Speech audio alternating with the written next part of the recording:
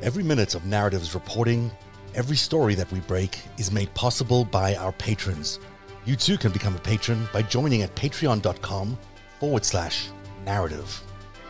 Narrative, where truth lives.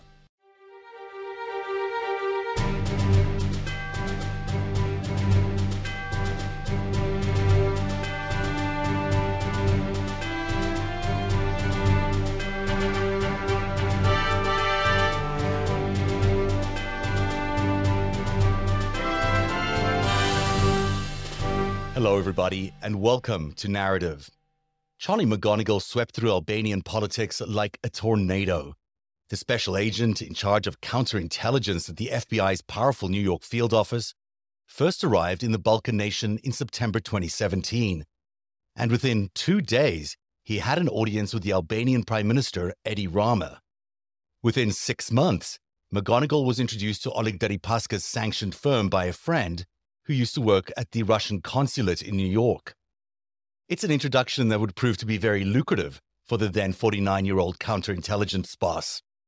McGonigal retired from the FBI in 2019, and by 2021, he was working full-time for Deripaska's firm, earning himself an eye-popping $41,790 a month, a salary paid through a friend's New Jersey company. Throughout this time, McGonigal had been a frequent visitor to Albania, even while serving at the FBI, and it was during these trips that he cultivated his friendship with Prime Minister Rama. That resulted in a $225,000 bribe allegedly being paid to McGonigal.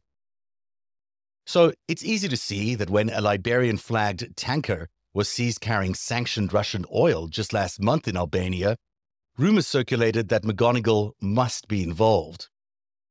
Now, analysts in Tirana are speculating that McGonigal and fellow former FBI agent Mark Rossini had set up a legal firm with local businessman Sheftek Dizdari in order to provide the specific necessary documentation for this illicit operation.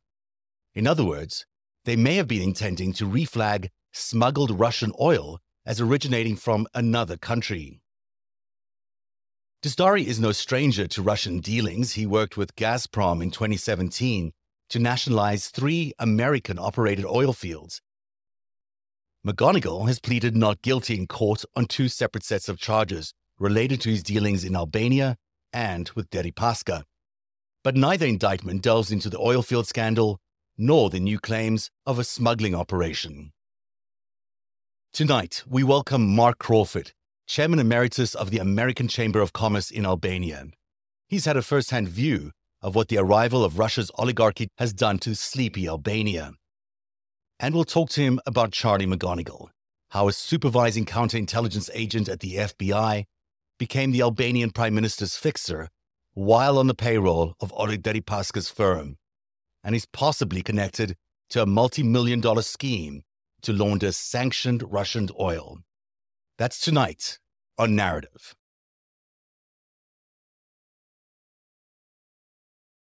Every minute of Narrative's reporting, every story that we break is made possible by our patrons. You too can become a patron by joining at patreon.com/narrative. Narrative, where truth lives. Hello, Mark. Welcome to the show. Our first guest from Tirana. Am I saying it correctly? Yes, that's correct. Thank you very much for the invitation. I'm pleased to be here. It's great that you've taken the time to join us. It's quite an intriguing story that you have. It relates back to this McGonigal case that has been so interesting for us here on the show and has certainly caught the attention of many other people. But it's a new element that you're going to be introducing tonight because of the prequel, if you will, to what happened or what we know happened in 2017 and 2018. So I'm really interested to hear how we got here, and I hope you'll help us figure that out. So your job is to be the representative of the American Chamber of Commerce in Albania. You're the honorary chairman there. Tell me a little bit more about how that crossed paths with the oil fields that we're talking about that McGonigal was involved with. I'm from Ohio. I'm American. I'm actually not Albanian, although I've spent quite a bit of time in this part of the world. But I came over working with an equity fund that had some ties to the U.S. government years ago, and have been an entrepreneur in banking and finance for a number of years. And within that, volunteer with the American Chamber of Commerce. And that's where I met some of these players that are now coming out in this story. So they were members of the American Chamber of Commerce. And I'm talking specifically about the oil fields and the managers of the oil fields, beginning with a group called Stream Oil, which was managed by an Albanian Greek group, but I believe that they were listed on one of the Canadian exchanges. And then they changed hands and eventually moved over to some American hands, which I got a little bit more involved with at that point. Perhaps we should just take a minute here to understand what these oil fields are, because I've come across this in various countries. They're obviously a very lucrative venture for the countries that have these oil fields. And what they do from time to time is they auction them off to the highest bidder. Is that the process? How does the process work? And is it a fair process? Albania is interesting in the sense that it has, I think, some of the larger onshore oil fields in Europe. Now, most of the real big stuff is offshore. So when you're talking about onshore, you're talking about a smaller size type. But in Albania, of course, under communism, they were all integrated. So there were the bigger fields, which had very thick viscosity and a cruder version. And then you had a couple of adjacent operations, which often were used as diluents. So they would mix these in with the bigger one and refine that oil domestically. So for those that don't know much about Albania let's say, free market or democracy, it was basically the North Korea of its day. It had cut ties with China and it had cut ties with Russia. And I'm speaking about Albania proper, the country, rather than Albanians in former Yugoslavia, because some people may know Albanians from, let's say, Kosovo or Macedonia or Montenegro. But Albanians in Albania were quite cut off and tried to be as self-reliant as possible. So these oil fields were all integrated within each other. After communism, they started to break some of these fields up and then let others manage them. And so the idea was that you're going to bring in some Western technology. These fields, in some places, had been a little bit depleted. Perhaps some additional, let's say, horizontal drilling or some new technology might be able to extract some additional oil. But if nothing else, at least we bring in the latest in Western thinking and technology. That was the theory on paper, at least. And Albania, just so everyone's aware, has been generally quite Western facing and very pro-American. There's not, at least for the recent history, there's generally a bit of a love affair going on with the United States and Albania. So it's a friendly country for Americans. Yeah, I think so. There was a wave of Albanian immigration coming, say, pre-communism, and not too many people got out during communism, but they were pretty firm anti-communists. They got to the United States. People might know the name of John Belushi from Saturday Night Live or Mother Teresa as an ethnic Albanian. So those are names that people might have recognized. Nowadays, of course, people know the pop stars like Rita Ora or Dua Lipa, which are from Kosovo, or maybe even the lady that's now running ChatGPT, the artificial intelligence group. She's from Albania. Albania and Kosovo are on paper one of the more pro-American countries in the world. And a beautiful part of the world. I think so. It's got the mountains, it's got the sea, it's a northern Mediterranean climate, so it's pretty temperate. It's just to the east of Italy for those that are trying to find it on a map, just north of Greece. So you've got the Greek and kind of Italian weather, which is pretty nice. What's the cost of living there, just out of curiosity? Albania, I guess, tends to compete with Moldova to be one of the cheaper places in Europe to live. That may also be a reflection of some of its dysfunctionalism because it hasn't launched forward. But in fairness, it's been a country that really has only been a proper country since the early 1900s. And prior to that, it was pretty much part of the Ottoman Empire for 500 years and then dominated by the Romans and whatnot. So Byzantines even. So they've only really had their own unique identity that's not been tribal for the last, let's say, 100 years. So oil and natural resources are important to that economy, obviously. And it's obviously important for them to have foreign investment from the Americans. So it must have been a good thing when the Americans came in and won the licenses or whatever it is that they get for these oil fields. What are they called? Gorish, Sabran, and Balsh? Is that the name of the oil field? Yeah. So the oil fields there's only a few of them. And the bigger one was actually controlled by the Canadians, and that was called Bankers Petroleum. They controlled about 90+% of the oil production. So the smaller ones are the ones that we're talking about, the Gorda Balsh and the Sabran ones. And those were acquired by he's a billionaire actually out of Dallas, Texas, and quite active in the petroleum sector, been quite active in U.S. politics, I think. And so he's not just somebody that nobody's ever heard of. He's on the Forbes billionaires list. Who is he? And so his name is Malone Mitchell. And so he's been in the industry for a long time. So when we heard that he was coming in, to acquire an entity. In that case, you usually just need a sign off from the powers that be. You don't have to reissue the license because you're just basically a new ownership of an existing entity that has that license.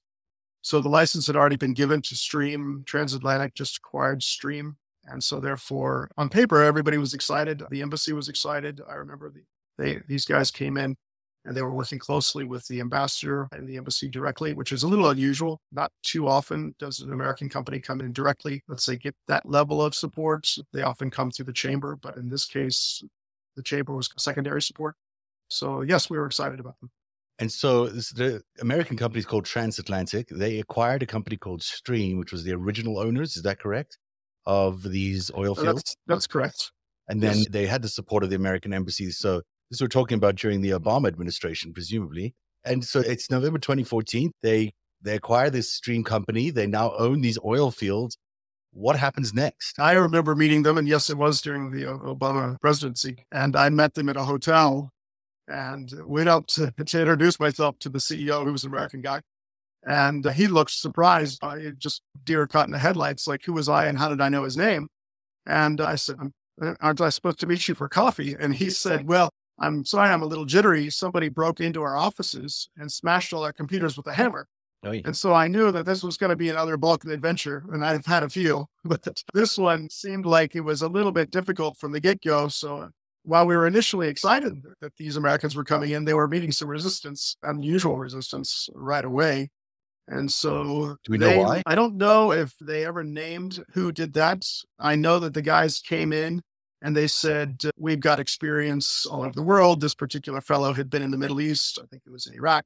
So obviously he'd been in some hot places and was no stranger to difficult situations. I think coming to Albania at the time, he thought, we've got a pro-American NATO ally. We've got an EU candidate. So this must be a little bit of an easier task, but it didn't turn out to be that way. And so he said at that time that the company owed the Albanian government about 20 million euros in debt that had been accrued from the previous owners, but was owed by the Albanian government about 7 million, something of that nature. Their first step was, no problem. You just tell us whatever the bill is and we'll cut you a check.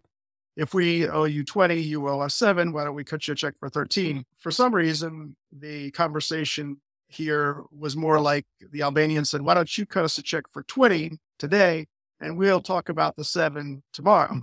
And that is you. And it seemed a little bit petty because these are billionaires they're not here to nickel and dime over, what to most people is a lot of money, of course, is $1 million or €1 million.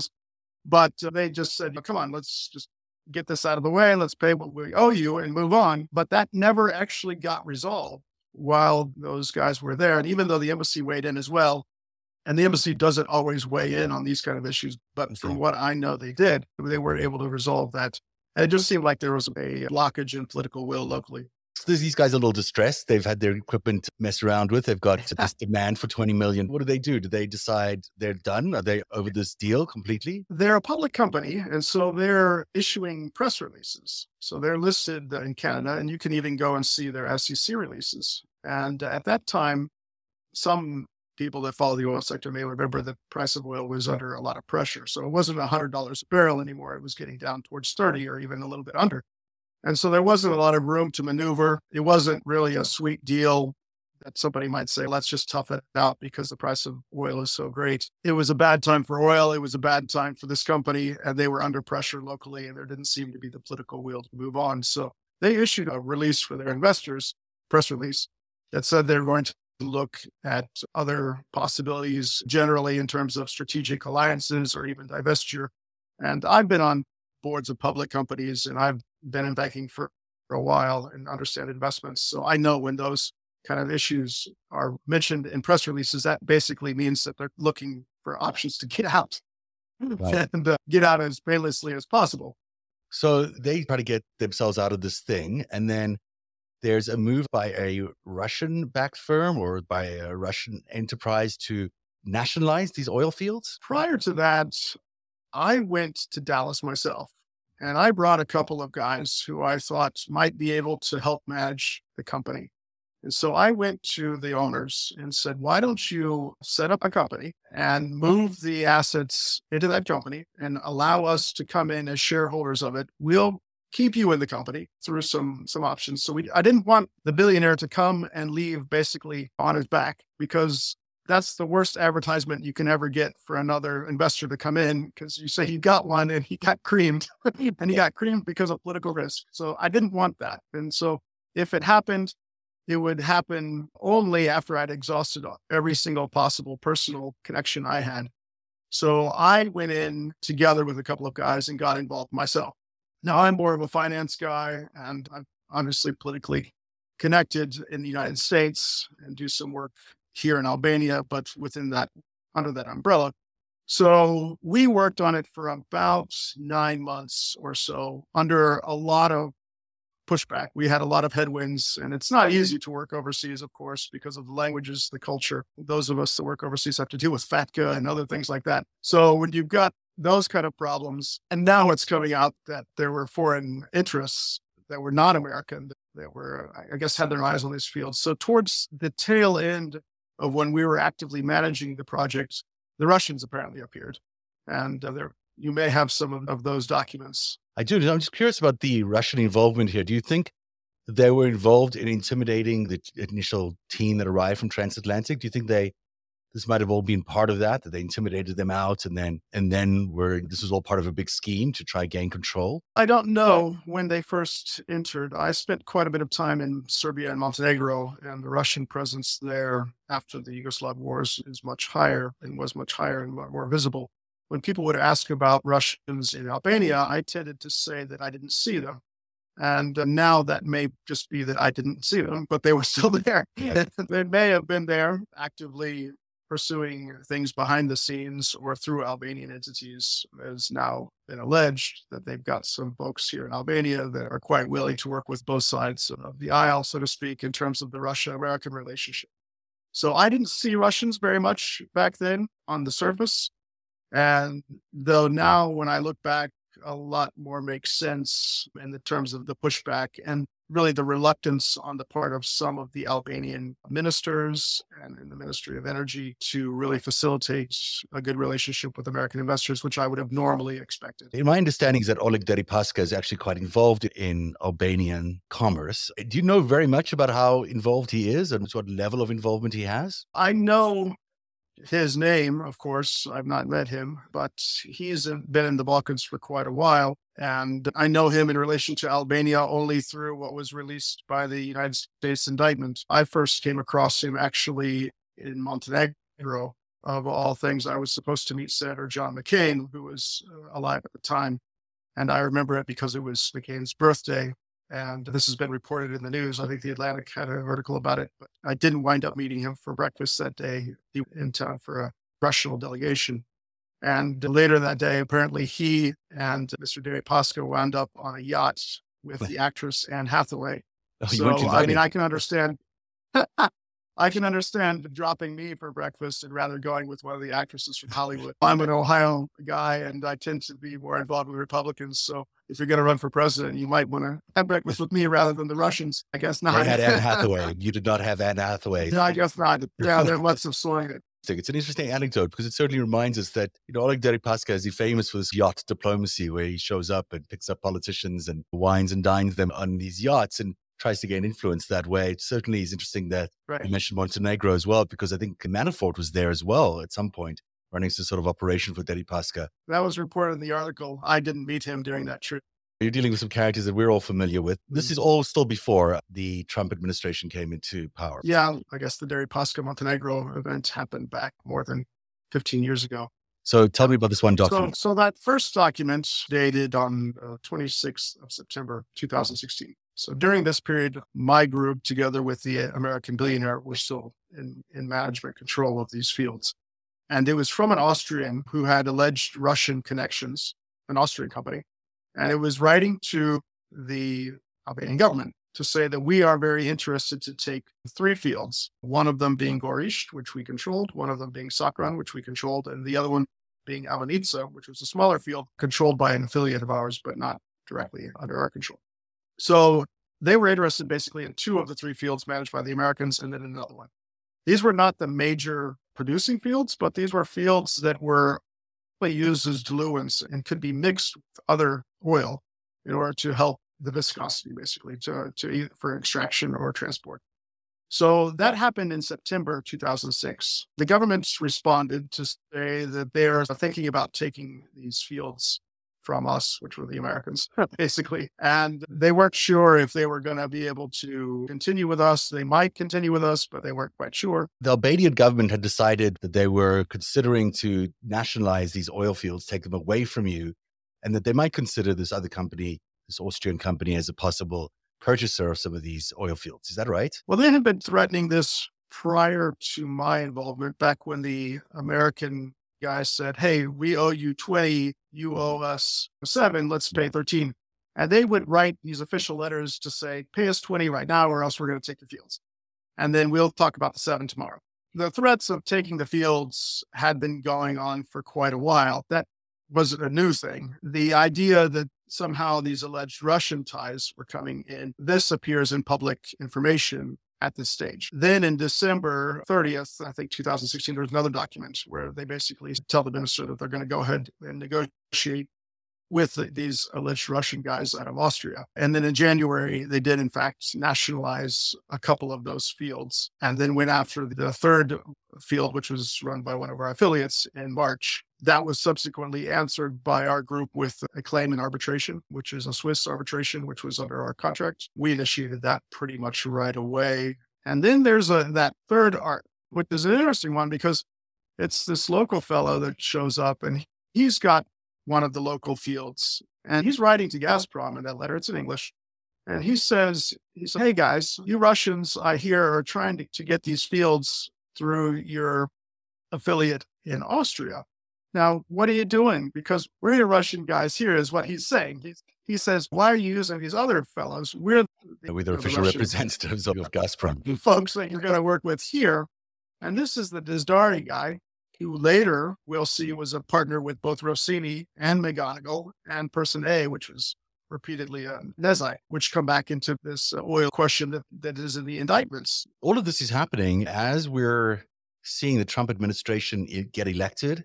And then you talk about the nationalization of it actually happening in January or December. That's exactly when the Trump administration took office, with a fairly controversial energy secretary who was also involved in this sort of activity in Ukraine, trying to buy oil fields and what have you in Ukraine. And that led up to the other scandal, which landed up being the first impeachment. It was similar timing, if not a similar pattern. But you are seeing the Trump administration take office, and then this announcement taking place. And now there's two competing Russian-connected firms trying to take over these oil fields that were previously owned by an American firm and that are now being nationalized. Yeah, I'm not sure. And again, maybe some more information will come out in terms of the Trump administration. Albania has generally been pro-American, regardless if it was Bush or Clinton, Obama or Trump. Although the prime minister was very reticent to support Trump initially, and he even went on CNN in the United States and says, don't vote for Trump. That's what he said. So the interesting thing is that I'm fairly active, and even I'm one of the global vice presidents of Republicans overseas, and the billionaire is one of the bigger Republican donors. So it would be, it's another twist that I don't have the answers for, but it might be worth looking into. Why would the Trump administration, or would they be aware of this? And if so, why would they sabotage an American?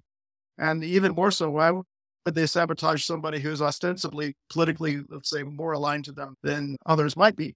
Some people would say that the Trump administration had ties to Russians, and certainly Russia viewed them more favorably than the Clinton alternative and more favorably than Obama.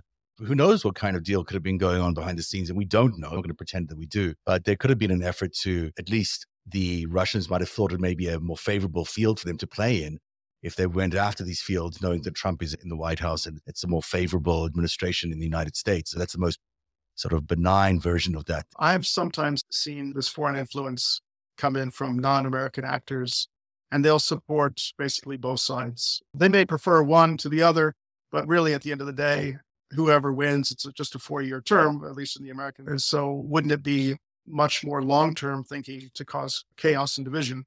So great if the guy or the lady that we like wins, but as long as we cause some bad feelings, which in America certainly weren't, then Russians winning, right? Depends. Yeah. I mean, you can have various views on that, and I could debate you on that for a long time, but let's assume that you're correct and their intentions were more domestic oriented. It is interesting that the same players are involved, though. You talk about Deripaska. These are exactly the same players causing said chaos in the United States, maybe also in an effort to gain some opportunity elsewhere. And this might be an effort for them to try and gain that opportunity. You've got Firm A from Austria. They're coming in there. They're saying they'd like these fields. The fields get nationalized. Meanwhile, Mr. Dastari shows up and he's saying, no, wait a second, Gazprom, this is the Russian gas firm. You should be working with us, not with the Austrian firm that you're working with. And he sent them a letter saying essentially that. Pretty plain, basically alludes to taking legal action against them and the Austrian firm if he doesn't get what he wants. And it appears to be that the Austrians disappear from the scene. And it seems like the domestic group, Transoil, is the one that suddenly becomes, let's say, the leader. In this document, he says it's Transoil Group in Switzerland. It's to Vladislav Baryshnikov, who's the Deputy General Director of International Business Development at Gazprom Neft.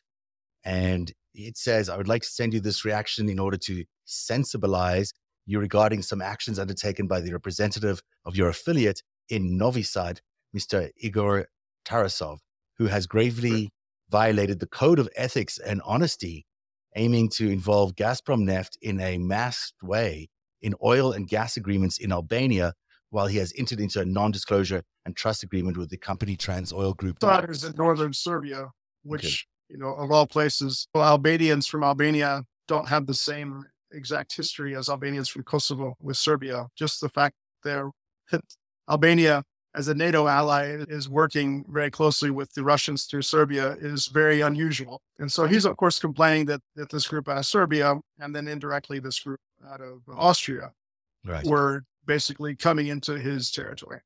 So he's saying in the same time, Mr. Robert Novikovsky, an Austrian dealer, he's making the same violation by using the name of a phantom company called Jurimex Commerce Transit, GES. Transoil Group has expressed directly, openly, and clearly such concerns to the higher representatives of the Russian Federation Embassy in Tirana. So he's not saying make the deal with us. He's just saying it's bad for you to be trying to make a deal with them. Or is he saying you need to be making the deal with us? He's saying deal with us. Okay. Commonly spoken English in the world, bad English, but he's basically saying that you agreed to work with us when we were in St. Petersburg. He references that there's a face-to-face discussion that they had in Russia, that they were supposed to be the guys to represent Gazprom in Albania. He's upset, basically, that the Russians appear to be coming after these fields from multiple different angles. Right. Which may just be a normal strategic approach. Maybe from a business point of view, makes sense.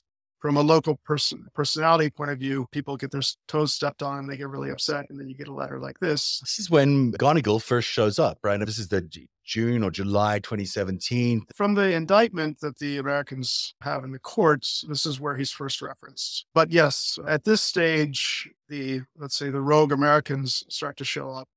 And this is still in the middle of the arbitration that they're having with us, which are the American investors that the embassy was originally supporting. And then you now have some documents that pretty clearly state that the Russians, through multiple avenues, are trying to get involved with these fields. And again, these fields are not the major fields in terms of volume in Albania.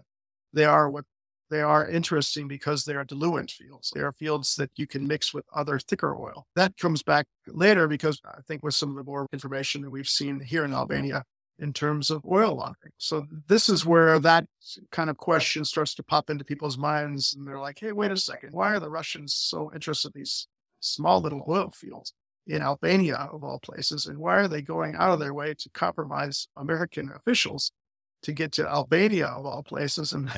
And then you start to think about, well, wait a second, what's really going on here? Because McGonigal shows up and meets the Prime Minister, Rama, and conversation is ostensibly, he tells people, part of it was warning him not to sell oil fields to Russian interests, right? That's part of the conversation in the midst of this friendship that they were building was don't sell these oil fields to the Russians or be wary of Russian interests. Technically, that's correct. And as we now know, that he later got into business with Dizdari, he basically said, don't work with the Russians, or at least don't work with those Russians in Novi Sad. Don't work with those Russians in Austria. And maybe that's an incomplete paragraph. And there was an additional sentence to say, but consider working with these guys. On the one hand, you've got Rama saying, hey, listen, go dirty up my opposition party here by talking about their lobbyist in Washington, D.C., start an investigation on that. And then you've got him saying back to Rama, don't sell your oil fields to the Russians. And then he lands up in partnership with a local businessman who later we find out was also in bed with the Russians, but actually at that point was just presenting himself as a local individual. Do we know how he got in touch with, if McGonigal and Dizdari ever met prior to this meeting with Rama? Were they involved in this meeting with Rama, or how did that work? Because later on, he became a business partner of Sheftek Dizdari. So do we have any more information that's floating out there as to how they might have connected? We don't know exactly. I could take some guesses. The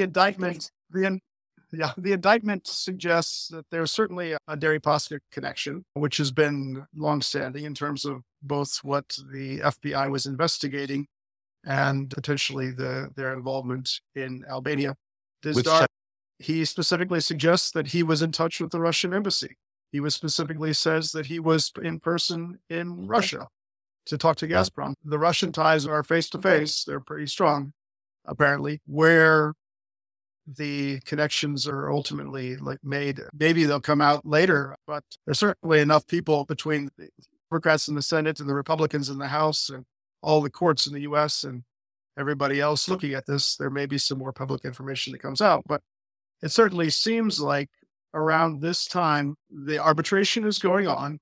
There's a potential, let's say, as the British say, a spanner in the works or a wrench in the plan that maybe the fields go back to the original American investors, because, that isn't impossible. And that's not what the Russians would have wanted, of course.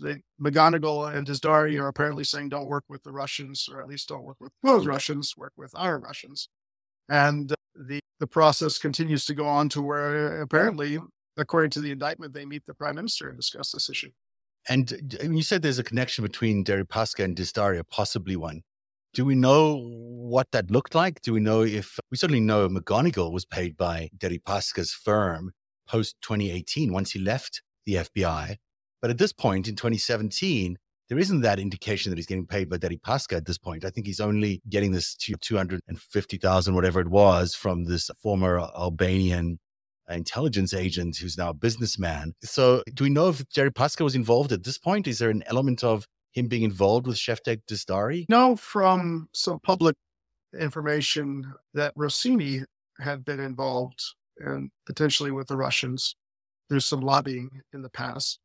And we know that Rossini is also a partner with Dizdari and McGonigal. And so who said what to whom and when, I think there's some reference to it in the indictment, but just working from the public information, there certainly seems to be some connections there and some common interests there, which aren't necessarily American interests. That's certainly not American investor interests. In an environment where there's a lot of chaos in the United States because of a new president, which is introducing a whole bunch of new factors into the field, you've got lots of people in the State Department who are no longer there, have been fired for whatever reason.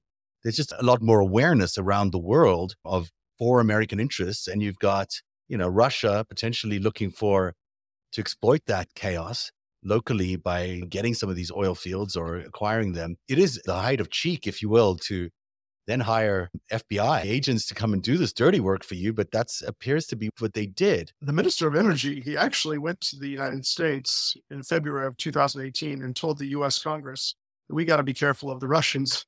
And so he ends up going to tell America, hey, watch out, we got Russians around. And then he turns around and comes back and awards the fields to this firm, which by this time we're getting up to where McGonigal had retired from the FBI.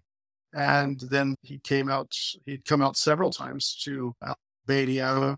One of those times he received a medal from the Minister of Energy, which was posted on Facebook for his service to the country. Now they formed a limited liability company in Albania. They McGonigal, the managing member of that LLC, together with Rossini and Personae, who's Nezai Dizdari. They did get awarded those fields, but it got gummed up a little bit in the local courts because other bidders for those fields challenged it. So some of the transfer of management didn't actually occur. Who was awarded the oil fields? Transoil. Okay. How did McGonigal how would he have gotten funded out of those transactions? So a lot of times in these oil management fields, the actual operator, because of amortization or depreciation or some of the other expenses that they can deduct, they're actually not making a lot of money, but some of the affiliated firms are making money. So that may be one angle that they were pursuing. The real concern, I think, that was raised more recently by some analysts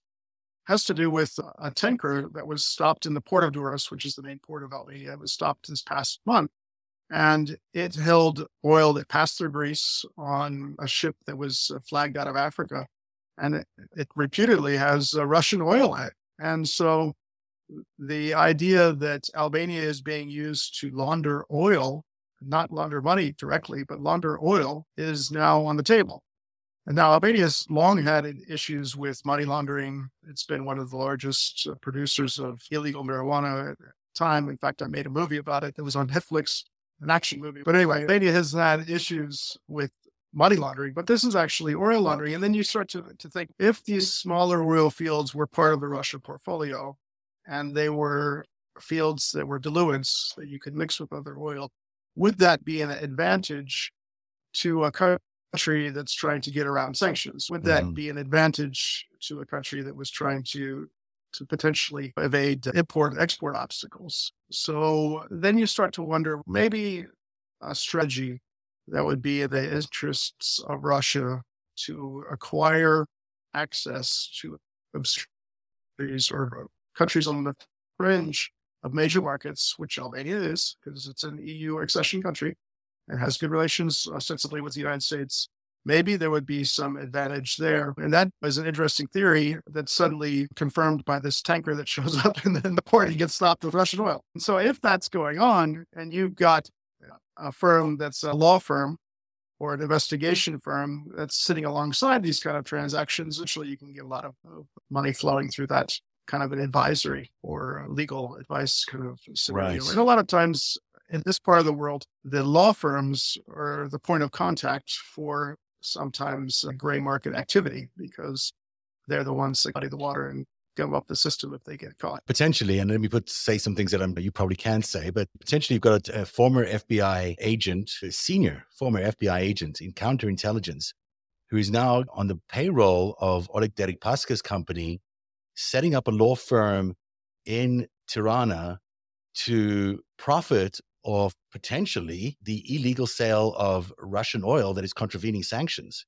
And on behalf of his partner, Shevtek Dizdari, who's also partnered with the Russians. That's a theory that's been posted by some of the analysts more recently, simply because of the oil that's been stopped in Duras. The other question is, if these guys are really willing to influence an FBI agent, if, as alleged, Rossini was willing to go down and try to bribe the governor of Puerto Rico. But if you're willing to do that, would you be willing to go and influence our arbitration proceedings? I don't know. Arbiters are not publicly elected officials. They are just law firms, basically. That's a possibility. I'm reluctant to speculate on what has happened. I hope that some more information comes out to either rule that out, or if there's more information that comes out. But I think the arbitration itself is public information in terms of who the parties were and what was involved. And so I think, had the arbitration gone negatively and the oil fields gone back to that group where the original American billionaire was involved with, then what do the Russians do? So that's one question. If they lose badly in the arbitration and then they give it over to the Russians, what do? How do you manage the public perception? In fact, the company that the American billionaire was affiliated with, they did win a smaller judgment. But the Albanian press, interestingly, reported the exact opposite, that the government had won. And then they shuffled the fields over to the Russians. So the public, let's say, perception management was that the government had gone to arbitration, they had actually won, and then they put the fields off to another firm. Came out later through the Ministry of Finance's audit that the government had lost. How comfortable the government and the Ministry of Energy would have been to shuffle those fields over to the new manager just after an arbitration they had lost, I don't know. But if you look at the spin that was put on it, the fact that they had lost did not come out until a bit later, certainly after McGonigal and Rossini and the other advisors were involved. So it's a little bit of a concern, certainly as an American that's trying to promote American interests, to think that not only do we have to battle culture and language and other like tax issues and just the global marketplace, but we have to fight our own FBI when we're overseas, which makes it pretty darn hard to run a business. I mean, it's kind of stunning. It's almost something you can't really make up, but certainly the information's coming together that raises these concerns to a level that's actually legitimate. Has the FBI spoken to you about their investigation into this case? Have they spoken to you about what McGonigal's involvement might have been? I haven't spoken to them about this. No prosecutors been in touch with you and said, hey, about that deal? No one's spoken to you about that? No, what I do is with the American Chamber of Commerce tends to be very public. So whatever I know is certainly not classified. If someone wants to Google me on YouTube or whatnot, they'll find over 200 public appearances where I've been in the media and I say what I think. And I often do it in Albanian. And so it's not a secret what I know because I go out and say it. So nobody needs to wonder what I think about all. And I recently said, I think that we've got some issues. I don't know all the answers, but we certainly as Americans need to clean up our own house before we start going around telling everybody else to clean up theirs. And I'm not hard to find. If the embassy or if somebody has questions for me, they certainly can reach out. But I've testified in front of the U.S. Congress before on tax issues for people overseas, so they know who I am. But no, I haven't discussed this with the FBI or any prosecutors. Because they have said publicly that they've done an exhaustive investigation and they know exactly what the extent of McGonigal's involvement was, but it can't be that they've done an exhaustive investigation because they haven't really covered all the stuff that's happened in Albania in any of these indictments. And the fact that they haven't been in touch with you or anybody else involved in the Albanian side of what could be an intelligence challenge. And this is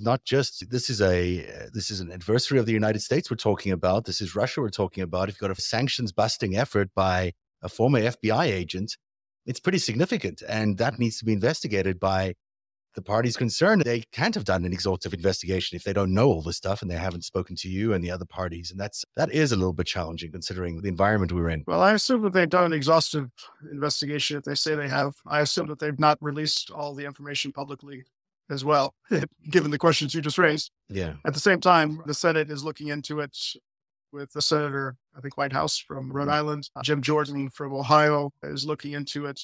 I'm not sure that they're at the end of their investigation. I expect that they're probably at the beginning of their investigation. It sounds like there's something to investigate. You've got this case with McGonigal and Rossini. Then you've got this other case with McGonigal's predecessor at the Counterintelligence Office in New York, Louis Bledel, who was also involved in another part of the scheme where he gets a contract from the prime minister there in exchange for, who knows what they landed up exchanging for that. It just seems like this is not isolated to just these two former agents. There's a third possible agent and maybe even a fourth that's involved in what seems to be a large-scale scheme in favor of the Russians using former FBI agents in a NATO country and a friendly country. Albania is meant to be an ally. And so for us to be running around there promoting Russian interests is just unfathomable, really.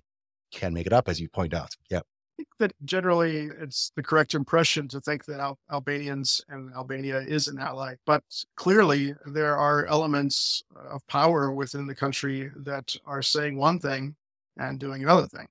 That the Albanian-American relationship on a political level has always been, let's say, unusual. Albania has helped America, both sides of the political aisle, with what I believe to be foreign policy mistakes, whether it was in regards to dealing with some prisoners in Guantanamo Bay that happened under the Bush administration, whether it was almost dealing with Syrian chemical weapons under the Obama administration, whether it was dealing with the Mujahideen, whether it was dealing with the recent Afghanistan difficulties and the withdrawal. Albania has stepped up to help. Now the question is obviously raised, okay, these guys are helping us out when we need their help. And then we hear rumors of, okay, corruption, maybe we blink an eye. Okay, rumors of drug dealing, maybe we blink an eye. maybe rumors of money laundering, we blink an eye. Suddenly rumors of FBI agents being corrupted for the Russian interests. Everybody's, whoa, where did this come from? Yeah. It didn't come out of nowhere. It came Right. step by step because everybody's blinking an eye to the obvious problems that are in this country. And somebody needs to say, okay, this is enough. Let's clean this up. And let's stop pretending that everything's fine when it's not really that fine. I think that's a really good place to leave it. And I think you're absolutely correct. I think it's happening everywhere. People are realizing that we've been blinking an eye at a lot of things in the United States and certainly internationally. And we can't let that happen, because once you let that happen, it allows all sorts of other things to go on. We've gone through a lot of the public information is out there, and some local journalists have done some pretty good digging into it. And I think it's great that you're now bringing this out into the English speaking crowd, because a lot of this information just hasn't been lined up in terms of the timeline, in terms of looking at just the facts and just letting the facts speak for themselves. I don't even know that you have to do a whole lot of analysis. Just the average person looking at this will say, hey, wait a second, this doesn't seem right. And maybe this is not even, doesn't seem right, but it's not right. Yeah. So now it's the question of what do we do about it? Exactly. And I think it highlights how important that an independent investigation into this is, or someone independent looking at all of this is. It's never really efficient. And we haven't even touched what happened in 2016 during the election campaign, where McGonigal was involved in all sorts of aspects of the investigations into Hillary Clinton and into Donald Trump. And those things need to be looked at very carefully, because people are corrupt on one side helping the Russians. It is a possibility that they're corrupt on the other side helping the Russians as well. And certainly what we saw in the FBI. I think it's a valid point. And there are other, let's say, rabbit holes on this, let's say, issue as well, because person B is also connected to this case. And according to the indictment, connected to the oil fields, and according to pictures, connected to the Chinese and oil there. And even has some ties allegedly to what you mentioned, as well as guys who are also pictured with President Biden's son. So it's quite an interesting web of intrigue. Not all of it maybe connects to this exact issue, but there's a lot to be dug through. Yeah, and it's obviously an attempt to suppress information around it, or at least contain it to just McGonigal's wrongdoings and a portion of this, but it's a much bigger story than that, and it certainly deserves a proper investigation, and it needs more attention from the media as well, because so far they've been able to keep it to a couple of articles here and there. This is a significant scandal, and this is not something you can ignore, not in these times.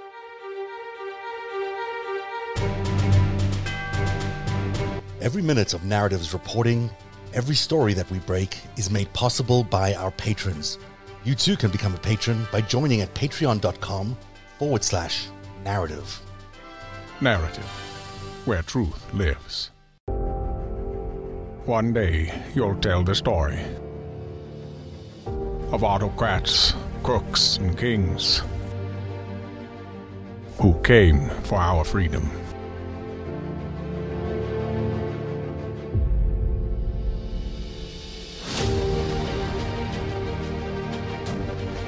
A story of citizens who stood up to tyranny and won.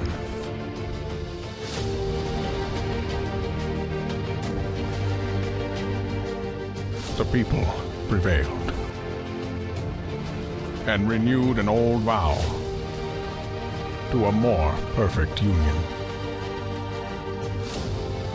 And that was just the beginning. The story continues. Narrative, where truth lives.